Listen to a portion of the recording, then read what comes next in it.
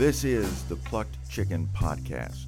Well, Pastor Kerns, even though the official or semi-official end of summer has come, we are continuing today with our summer series on the Epitome to the Formula of Concord. And today we turn our attention to article number 5, the law and the gospel. What's great about this one is, as I was originally reading through the Solid Declaration, everything that we've covered up until now, it was refreshing and it was nice, but it wasn't anything mind-blowing. It wasn't anything new. However, when I got to law and gospel, oh my goodness, that changed everything. This is not a way that evangelicals are taught, and so this was wonderful to read.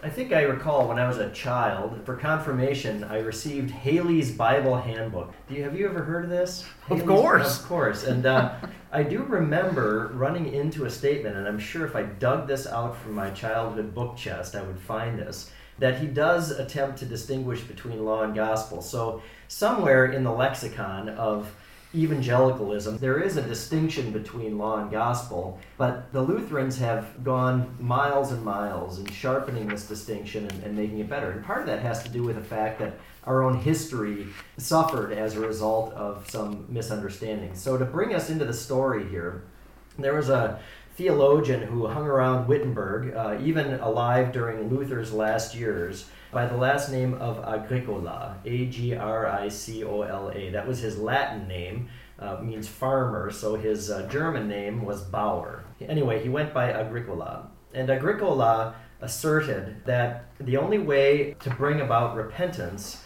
was through the preaching of the gospel, that the law, in other words, was entirely useless for this purpose, and that therefore the law should not be used in the church. So this was known as antinomianism, and we're going to be talking a lot more about antinomianism because not only does Article 5 deal with law and gospel, Article 6 actually takes up the matter of the third use of the law. And the third use of the law has to do with whether or not the law ought to be preached to Christians at all. But we're going to focus today on this distinction between law and gospel. And why don't you read us that paragraph on the status of the controversy, the status of the question? Sure. Is the preaching of the Holy Gospel properly not just a preaching of grace, which announces the forgiveness of sins, but also a preaching of repentance and reproof, rebuking unbelief, which some people say is not rebuked in the law, but only through the gospel? So let's put this in layman's language. The question here is this. If I want to use God's word as God has given it to us, in order to bring people to faith, which message of God do I properly refer to? Do I properly refer to the gospel, or do I properly refer to the law, or do I refer to both? Now, Agricola's contention was that the law was useless. The law's power and the law's force applied only to open, unrepentant sin in the world. In other words, God's law should be deployed against things like prostitution or against usury and other things like this. But when it came to the church, the thing that defines the church is gospel and gospel alone. And this was the controversy at the time. Isn't that amazing how in Agricola's time it was the church is to focus on the gospel and rarely use the law. That's according to him. Right. But now, especially in the American evangelical church, it's just the opposite. It's been flipped. It's like all the Christians get law all the time, and the gospel is something that's attached at the end of many sermons in hopes of seeing that the lost folks who are there come to faith in Christ. And I would say that probably has to do with a categorical confusion on the part of the evangelical church. Clearly. Number one, they don't even think in these terms, as you pointed out before. But number two, it is the case that in the scriptures themselves, in these articles here that we're going to be talking about, these various affirmative statements, actually draw attention to the fact that it's you have to read the scriptures artfully in order to understand whether you're looking at a law statement or a gospel statement. So let's define what each one does, okay? I think that'll be helpful. So let's start with the preaching of the law. So when Lutheran children learn the catechism, they learn the law through the 10 commandments, these 10 precepts of the Lord. And inside of those 10 commandments, of course, is packed much more than just the prohibition. You know, for example, with you shall not commit murder. Well, it's not just not committing murder. It's not hurting or harming your neighbor in his body, but helping and supporting him in every physical need. So there's a positive and a negative side to this thing. So it's really all of what God teaches about our life toward one another here on earth. But the purpose, let's just get right into the text here, shall we? And this is how I think it would be most effective, Pastor Kerns, for us to digest this. This is so short that I think we can read each paragraph, pause, and discuss, and then move on. So why don't you go ahead and read the first affirmative statement, the pure doctrine of God's Word. We believe, teach, and confess that the distinction between the law and the gospel is to be kept in the church with great diligence, in a particularly brilliant light. By this distinction, according to the admonition of St. Paul, God's Word is rightly divided. So we still haven't gotten to a definition between law and gospel. That's going to come a little bit later, but this is sort of putting a stake in the ground and saying, look, this is a really important concept that you got to wrap your head around. And cited here is 2 Timothy 2, verse 15, which I'm getting right now. So this is very interesting. We were just looking up 2 Timothy 2:15, and as we read this in our ESVs, this is how the ESV actually translates it. It says, "Do your best to present yourself to God as one approved, a worker who has no need to be ashamed, rightly handling the word of truth." Well, in the Greek text, it says, orthotomunta ton logon tes aletheas, that is, rightly dividing the word of truth. And the Lutherans, in other words, properly understand that this verse has to do with the division between law and gospel and not just the right handling of the word of truth. Bear in mind, of course, that the ESV, used in many Missouri Synod churches, is largely a good translation, but there weren't any Lutherans on the committee. It was all those coming from the Reformed background. So this is the problem with Lutherans reading the Scriptures in the United States of America. We just don't have a good translation in English. And why is that?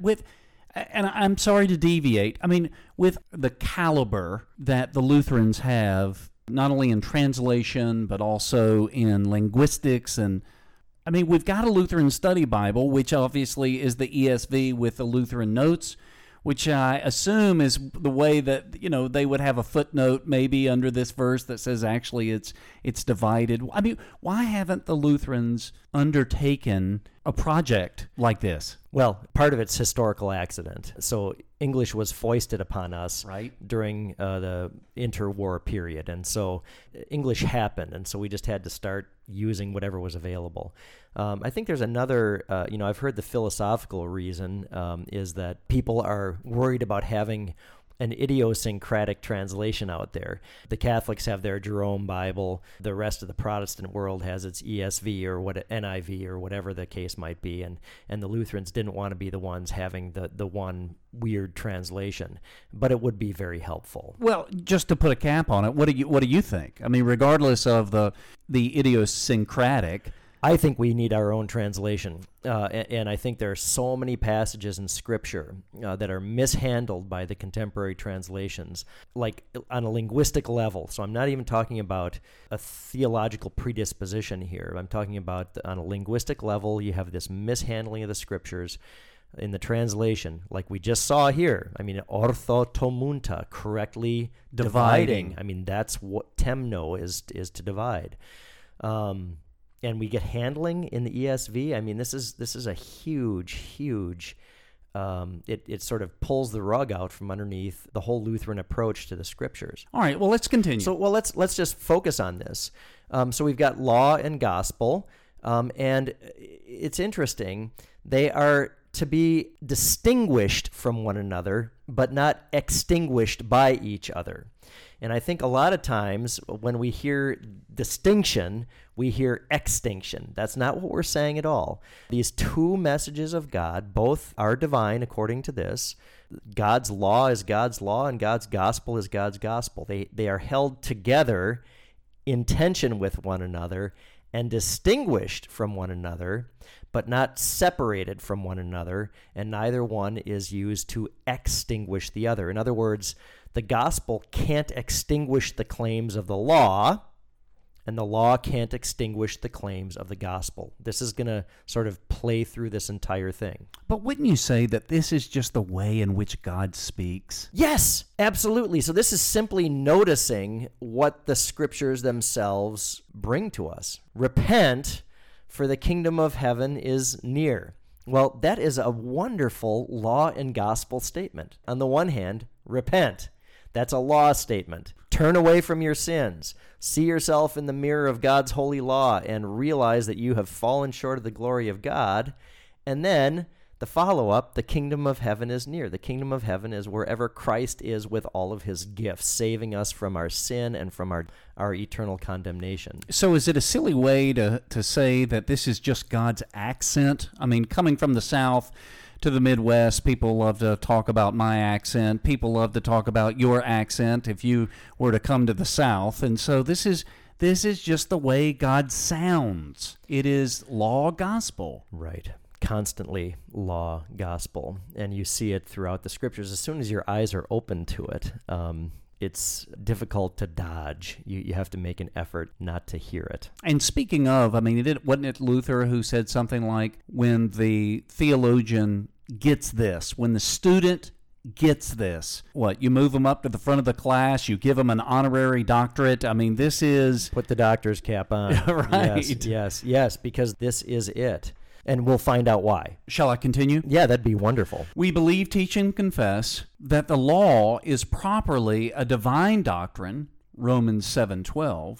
It teaches what is right and pleasing to God, and it rebukes everything that is sin and contrary to God's will. So here we see that the law has a twofold purpose. A lot of times we'll talk about a threefold purpose, but here the twofold purpose, number one, is to show what is actually pleasing to God, and number two, to rebuke sin and to expose it. It exposes sin.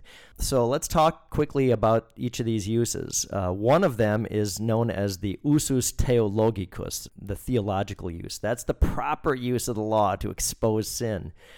The other use that gets talked about here, this showing what is pleasing to God, is known as the usus politicus, the political use. How do we get along together in this world?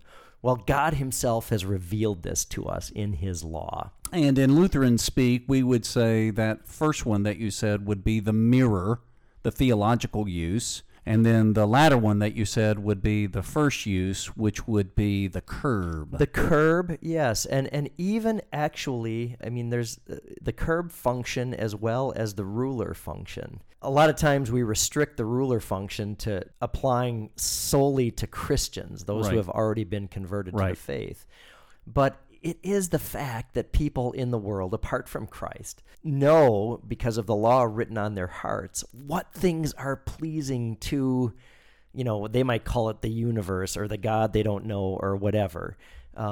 So it instructs in this way as well, even in the world. For this reason, then, everything that rebukes sin is and belongs to the preaching of the law. This is a really important statement. You can talk about certain things having to do with the gospel. For example, let's go to the heart of the gospel, the crucifixion of the Son of God.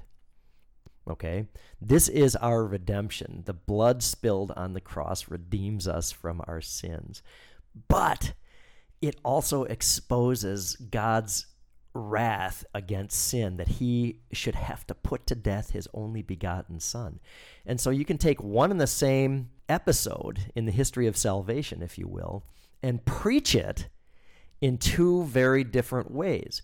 If I preach the crucifixion as a way of pointing out the horror of your sin, you nailed Christ to the cross. It was your sins that put the Son of God on the cross. That is a preaching of the law, not of the gospel. Because it accuses me. Exactly. It shows the horror of sin. Now, this was the problem with Agricola. Agricola looked at an episode like the crucifixion of the Son of God and said, this is all gospel. Obviously, if I preach this gospel by saying, look, your sins nailed the Son of God to the cross, it's going to be doing some accusation. It's the gospel that's doing the accusing. And in that, he was incorrect. Because the gospel does not accuse. The gospel, properly speaking, delivers us from sin, death, and the devil's power. So is it too much to say that it's like the two sides of the coin? I mean, how in the world can you look at both sides of the coin? You know that there's two sides, but if you focus on one side to the exclusion of the other, or then say that the other side doesn't exist? That's what Agricola was doing, saying that the gospel properly is the church's only message. This is where it gets confusing for people. Sure, it's hard to dissect the law from the gospel at times. I mean, when there are certain verses and certain passages, it's almost like Venn diagram stuff here. I mean, there's some overlap. Again, this goes back to the first of their theses, right? They must always be kept together, but distinguished from each other. And the reason is this, okay? So there is nothing wrong with a pastor preaching the crucifixion of Christ as an indictment of sin. There's nothing wrong with that. Sure. But he cannot in the same breath say that the indictment of sin is our salvation. It's not my repentance that saves me. It's Jesus dying on the cross in my place that saves me. And this is where the confusion comes up. And I would imagine it's alive and well in evangelicaldom. Sure. The task of the theologian is making distinctions. It is making distinctions. I was thinking you were going to go in a different direction. I like that. It is making distinctions. It's also picking up the accent that God himself has and growing into that accent. And, my accent has changed since I've moved to Kansas. I know that for sure. I don't say my long O's anymore and things like that. And it's not on purpose. It's just because I'm stewed in Kansas dialect. Your accent has gotten a lot lighter, I've noticed, over the years. Just as that occurs on a human level, the task of the theologian is getting as close to a native accent, a divinely native accent as possible. But the gospel is primarily the kind of teaching that shows what a person who has not kept the law, and therefore is condemned by it, is to believe. It teaches that Christ has paid for and made satisfaction for all sins, Romans 5:9. Christ has gained and acquired for an individual, without any of his own merit, forgiveness of sins, righteousness that avails before God, and eternal life, Romans 5:10. So both of these things, these two messages, the law and the gospel, speak to sin and to sinners, don't they? If you had, on the basis of these two theses, Pastor Kerns, to sort of simplify this so that people can hear it, how does the law speak to the sinner, and how does the gospel speak to the sinner? What's the two different messages? Yeah, the way that I first think about it is the SOS acronym of the law shows our sin, and the gospel, SOS, shows our Savior.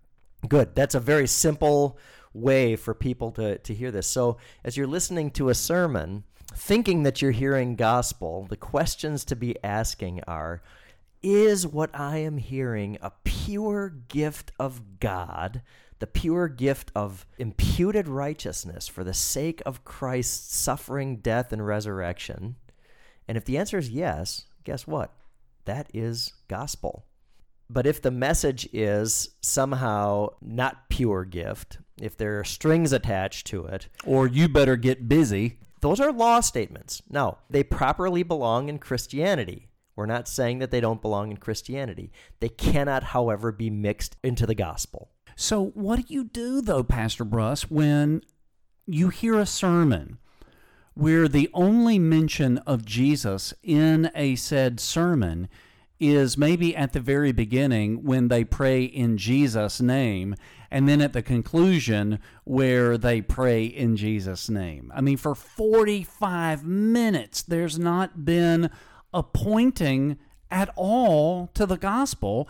It is really a pummeling the people with the law. And I would love to say that I'm being facetious or dramatic when I say this, but I have listened to sermon after sermon after sermon where there is no gospel. So in that case, it's one of two things.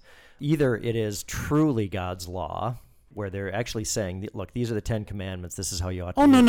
No, you're being kind. Right, but typically it's not. Typically it's, 5 tips for being a better dad or something along these lines, in which case I would say it is a law-accented human invention that you're hearing in those instances. But what's sad is, going back to your earlier analogy, that accent is what they're familiar with. Right, and they call that gospel. Right. They call that the gospel truth. And that part of that has to do with a confusion in language, even emanating from the scriptures. And we'll talk about that in a moment. Another thing that I want to point out is the flip side of this. Certain denominations, like the UCC, United Church of Christ, the Evangelical Lutheran Church in America, the big Lutheran, non-Lutheran Church. Apostate Lutheran Church, have done something really troubling. What they've done is that they have conflated gospel and love. God is love, right? This is what the scriptures say. And so living in that love, I therefore love, and that is gospel.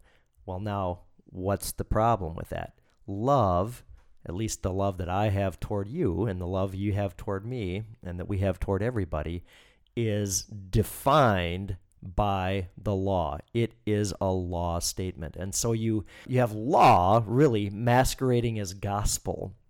So it seems like it's all gospel. It seems all happy and rainbows and unicorns and love and goodness and God smiling at you, but actually what's going on underneath the surface, and not very far underneath the surface, is a skewering and a killing being carried out again and again and again by the law, which cannot but help condemn me. But isn't there also in those sects, wouldn't you say that there's an exclusion of law because they're not going to call one to repentance? They're not going to name sins because we're all sinners and nobody's perfect and Jesus loves everybody and all are welcome? You hit it right on the head. So in their gospel exclusivity, denies the law, denies that it's valid, and we don't want to use it because, boy, that's depressing and people will walk away from us. What was that sign in that church that you referenced here recently near your house?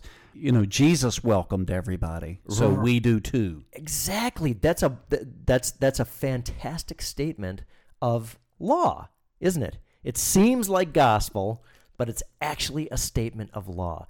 This is an interesting thing. We cannot live like the gospel. We can live like the law, but we can't live like the gospel. Even the statement to forgive our neighbor's sins, which sounds very gospelish, is actually a law statement. I'm obligated to do this because God has told me to do it. And the fact that I don't exposes my sin, for which I need the blood of the Son of God, the gospel. So the fifth paragraph here would be the term gospel is not used in one and the same sense in the Holy Scriptures. That's why this disagreement originally arose. Therefore, we believe, teach, and confess that if the term gospel is understood to mean Christ's entire teaching that he proposed in his ministry, as his apostles did also, this is how it is used in Mark 1:15, Acts 20:21, then it is correctly said and written that the gospel is a preaching of repentance and of the forgiveness of sins. Now, I think I know where he's going here with this. I mean, I think this is, you could ask somebody, what is the gospel? And the biblically astute man or woman would say, well, it's clearly spelled out. The gospel is clearly spelled out in 1 Corinthians 15 that says Jesus died, he was for our buried sins according to the scriptures. Yes. And rose again. And this would be a correct answer. However, that's really gospel in a narrow sense. And wouldn't you say there's two senses to the word? Isn't that what this is saying? Absolutely. That's exactly what this is getting to. We talk about gospel truth in our modern parlance, don't we? And what we mean by a statement like that is that whatever you've said is true. Now, whether that's a law statement or a gospel statement, we say that's gospel truth. Gospel in its narrow sense and gospel in its broad sense. These are the two, there's this underlying issue in the scriptures. So a gospel in the broad sense might be, to be absent from the body is to be present with the Lord. Well, that's gospel in the broad sense. It says nothing about the crucifixion, the resurrection, the ascension of Jesus, but it's because of what Jesus did that the saint who dies in the Lord, and they await the day of resurrection. And you can push that even further, and you can say that the gospel, in some of the senses in which it's used in the scriptures, actually embraces the law. This is why the problem arose.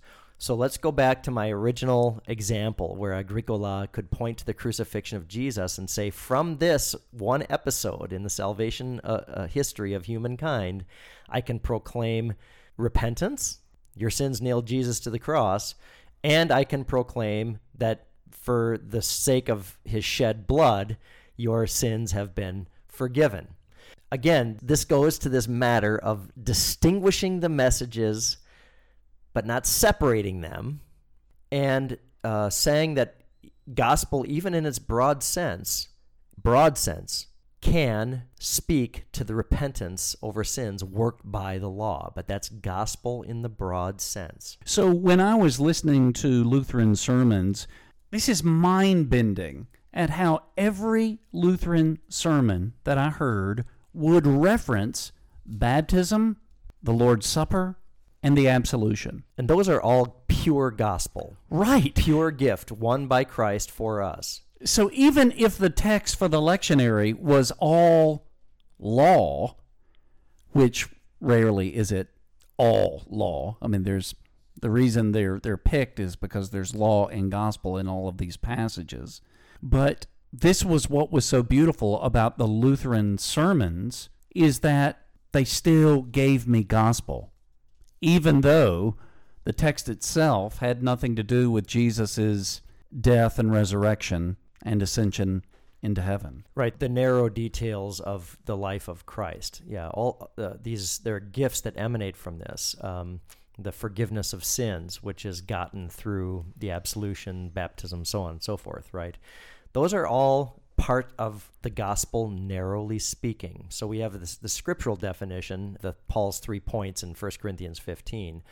But what this is saying here in the Formula of Concord is any time the sinner is hearing, receiving through the sacraments or whatever, the forgiveness of his sins, that properly speaking is gospel. Anytime his sins are being rebuked, that properly speaking is law.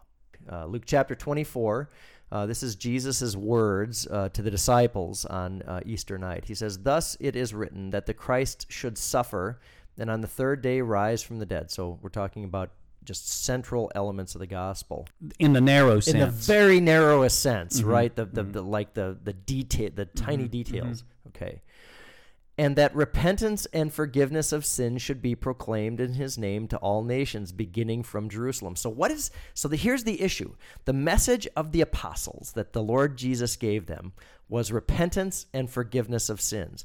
Agricola looked at this and said, see, God set these guys apart for the gospel only, so repentance belongs to the gospel. That's a mistake. What Jesus is saying is law and gospel. Exactly. Go proclaim law and gospel. Yep. They're always to go together. They're not to be mixed together. Repentance doesn't earn you the forgiveness of sins. Your keeping of the law doesn't earn you the forgiveness of sins. And the forgiveness of sins, interestingly, doesn't get you off the hook on living according to the law. So in paragraph 6, the Epitome reads, "The law and the gospel are also contrasted with each other." Likewise, also, Moses himself as a teacher of the law and Christ as a preacher of the gospel are contrasted with each other, John 1:17. In these cases, we believe, teach, and confess that the gospel is not a preaching of repentance or rebuke, but it is properly nothing other than a preaching of consolation and a joyful message that does not rebuke or terrify. The gospel comforts consciences against the terrors of the law, points only to Christ's merit, and raises them up again by the lovely preaching of God's grace and favor gained through Christ's merit. So this really follows up on exactly what we were talking about just a second ago, that in one and the same breath, in fact, the best preachers that I know can put the strongest law and the sweetest gospel in one sentence, where you get skewered and killed by the law and brought to life by what Christ has done for you. And that Jesus does this all over the place. The gospel writers do it all over the place. And it's just fascinating, the amount of time that preachers in the evangelical world, and I'm not saying it couldn't happen in the Lutheran world too, but my experience, unfortunately, mostly has been in the evangelical world. They don't think in these terms. They don't know God's accent, and so they preach in a different accent. And I'll give you this one statement that actually Pastor Ross made one time, and I can't remember if he made it on one of our podcasts or if it was just made to me, but it was a great statement. And he said, so you're telling me that the evangelical pastor, he just preaches the commentaries? And I just thought, yeah. So kind of parsing and going through word by word. And of course, even that's an interesting way of putting it, but even a Lutheran just preaching the commentaries would be hearing the accents of law and gospel throughout this discussion. And, the sad thing is, as you were telling me about, as you were just speaking, I realized what a desperate position this puts people in. When you are hearing only law, whether it's contrived law or divine law, all you can do is either turn into a Pharisee or despair over yourself. And you're right. I mean, Luther talks about this either in this article or the next. I can't remember. Here's what's sad. The pride is something that you can show off. But if you fall into despair, you're out there all alone, because if you tell anybody, then what they say is, get back to work. You're not trying hard enough. You're not trying hard enough. And so you don't tell any. It's like the anorexic at the party. I mean, she's not going to tell anybody she's going to the bathroom to vomit. So you're getting a law answer to a problem that's been created by the law, and what you really need is the gospel answer. The gospel answer being, take heart, my son, your sins are forgiven. Right. Matthew chapter 9. Right. I'll give you this one example. For years I prayed for God's favor. It was through the understanding of law and gospel that you realize I have God's favor because of Christ. It's not me praying for something I've already been given. Your prayers don't activate it, isn't that? That's an interesting thing. That's actually a very telling anecdote, isn't it? Good. Let's move on. Number 7. Concerning the revelation of sin, Moses' veil hangs. 2 Corinthians 3:12 through 16. Moses' veil hangs before the eyes of all people as long as they hear the bare preaching of the law and nothing about Christ. Therefore, they do not learn from the law to see their sins correctly. They either become bold hypocrites who swell with the opinion of their own righteousness, like the Pharisees in Matthew 23, or they despair like Judas in Matthew 27, 3 through 5. Therefore, Christ takes the law into his hands and explains it spiritually. Matthew 5:21 through 48, Romans 7:14. In this way, God's wrath is revealed from heaven against all sinners, Romans 1:18, so that they see how great it is. In this way, they are directed back to the law, and then they first learn from it to know their sins correctly, a knowledge that Moses never could have forced out of them. So this is an interesting statement that that to know God only through his law can only make you presumptuous or despairing. Those are the only two options. And I would say that the vast majority of people that we encounter from the unbelieving world are those who are presumptuous. They've lived a good life. When they get to the pearly gates, everything's going to be just fine because, they never catted around on their spouse, and they made a good living and were generous with their time. And Grandpa was a pastor. And Grandpa was a pastor, even though they never set foot in church. Yeah. That's the law orientation. And so the veil of the law, this is what this is saying. The law stands like a veil over their eyes, and what they need is the deeper exposition of the law, which is actually throughout the law, that Christ gives in the Sermon on the Mount. You have heard it said of old, "You shall not commit murder," but I tell you, anyone who hates his brother has already committed murder in his heart. Boom! There I am skewered, and I find out just what a claim the law has on me. It destroys, and it must destroy every last ounce of my own righteousness. And wouldn't you say that, this was the teaching of Jesus in particular to the Pharisees? They had taken the law, and they had dulled it by their other writings, the traditions of the elders, and all of this. And so when it's like in the Sermon on the Mount, Jesus is sitting on the hillside sharpening the law, like a stick. Right. So that when he says what you just said that he says, it's like he's poking everybody.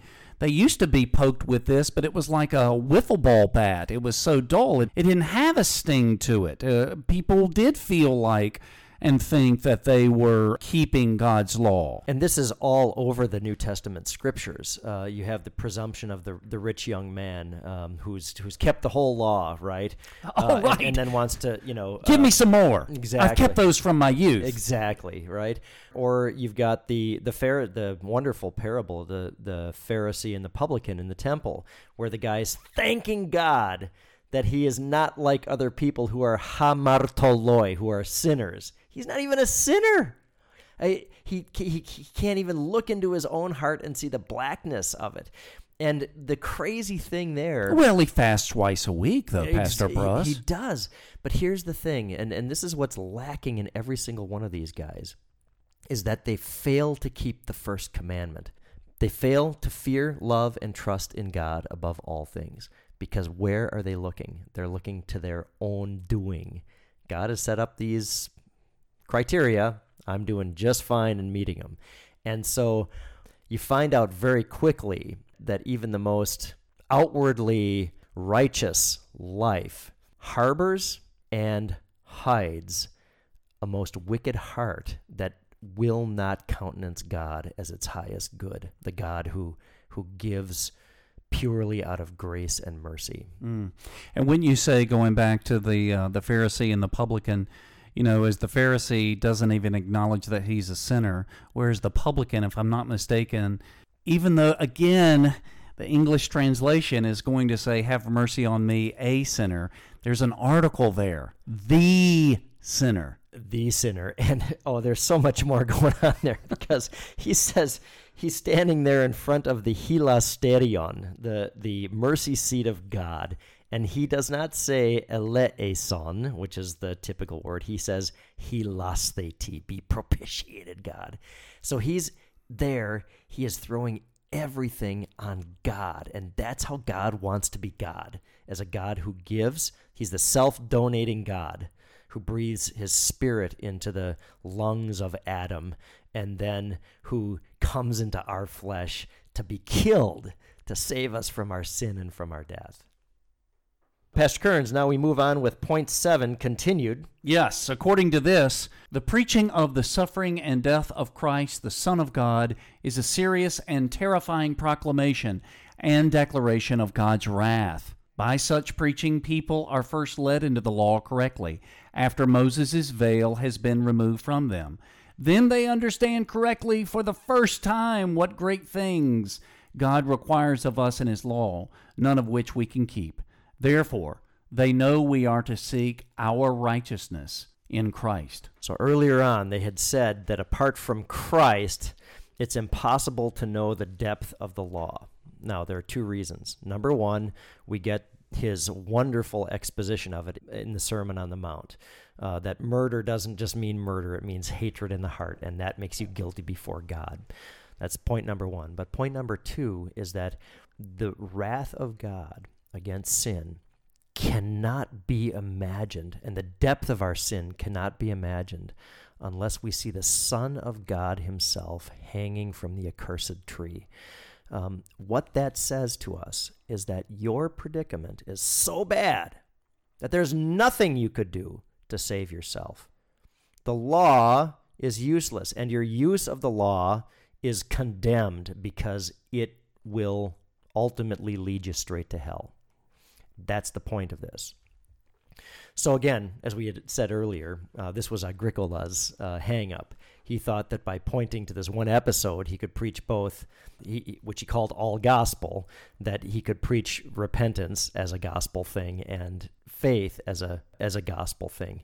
The Lutheran confessions say, no, Agricola, you're right, you can preach both, but one of those messages is law because it's killing the sinner, and the other one of those is gospel because it's giving the sinner life. Then how can you have Agricola saying that when Romans says, where St. Paul says, I didn't even know, how did he say, I didn't even have a knowledge of the law until it came to coveting? Right. So I would not have known sin unless the law had said, thou shalt not covet. This is Romans chapter 7. So here's the law, commandments 9 and 10, telling him not to covet. And once he, using that mirror analogy, he sees that I am eat up with covetousness. It's fascinating, isn't it, how the Pharisaical mind would say, well, I can, even though my mind is awash with lustful thoughts, as long as I don't get it on with Rachel over here, then I'm good. There's no fence for coveting. There's no way to keep it in. To keep that in. Right. And so once he realizes this, right, he's filleted, which is the way he's supposed to be. It's what the law does. It accuses, and his conscience is burdened. Right. And the finer point of Paul appealing to the 9th and 10th commandments against coveting is this, that it exposes a heart set not on God as we were created, but on the things that God created.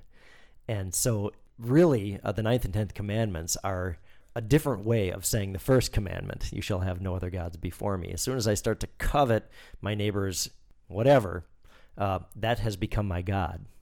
And we're all there. All right, and so then the last one of the affirmativa, yet as long as all this, namely Christ's suffering and death, proclaims God's wrath and terrifies a person, it is still not properly the preaching of the gospel. It remains the preaching of Moses and the law, and it is, therefore, an alien work of Christ. Passing through this teaching, Christ arrives at his proper office, that is, to preach grace, console, and give life, which is properly the preaching of the gospel. How easy it would be to take something like the suffering and death of the Son of God on a Good Friday afternoon and use it purely to expose sin and think that you had, in doing that, proclaimed the gospel. And what this is saying is that would be a huge mistake. You would not have proclaimed the gospel one bit.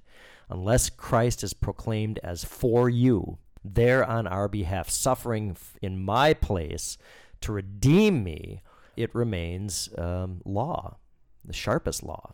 And so going back to the point that I was making earlier, a lot of evangelical preachers, and I'm talking about the guys who've got some sort of theological understanding. I'm not talking about a lot of the crackpots that we listen to on a regular basis here on the podcast, but when they're preaching the commentaries are not written in a law gospel way. Their commentaries aren't, at least. That's correct. Right. Would you say then that the veil of Moses not only hangs over the preacher, but also hangs over this entire congregation? Potentially. potentially. Isn't that terrible? It's horrifying, actually. It really is horrifying. I remember when you were confronted one time, I think in an elders meeting, somebody was remarking about the big box church down the road and how many people go there. I think the question was raised, have you seen the number of cars that are in that parking lot? And the person said, you would think that Jesus was there.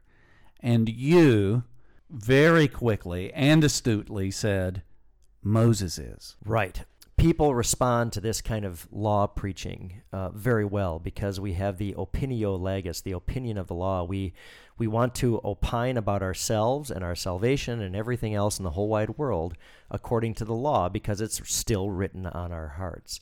And so, yeah, boy, you can get a crowd, get asses in pews real quick by focusing only on law, but it doesn't save anybody. Because it doesn't give us Christ as Redeemer. So we've got one negative statement, and it says this: we reject and regard as incorrect and harmful the teaching that the gospel, strictly speaking, is a preaching of repentance or rebuke, and not just a preaching of grace. For by this misuse the gospel is converted into a teaching of the law. Christ's merit and Holy Scripture are hidden.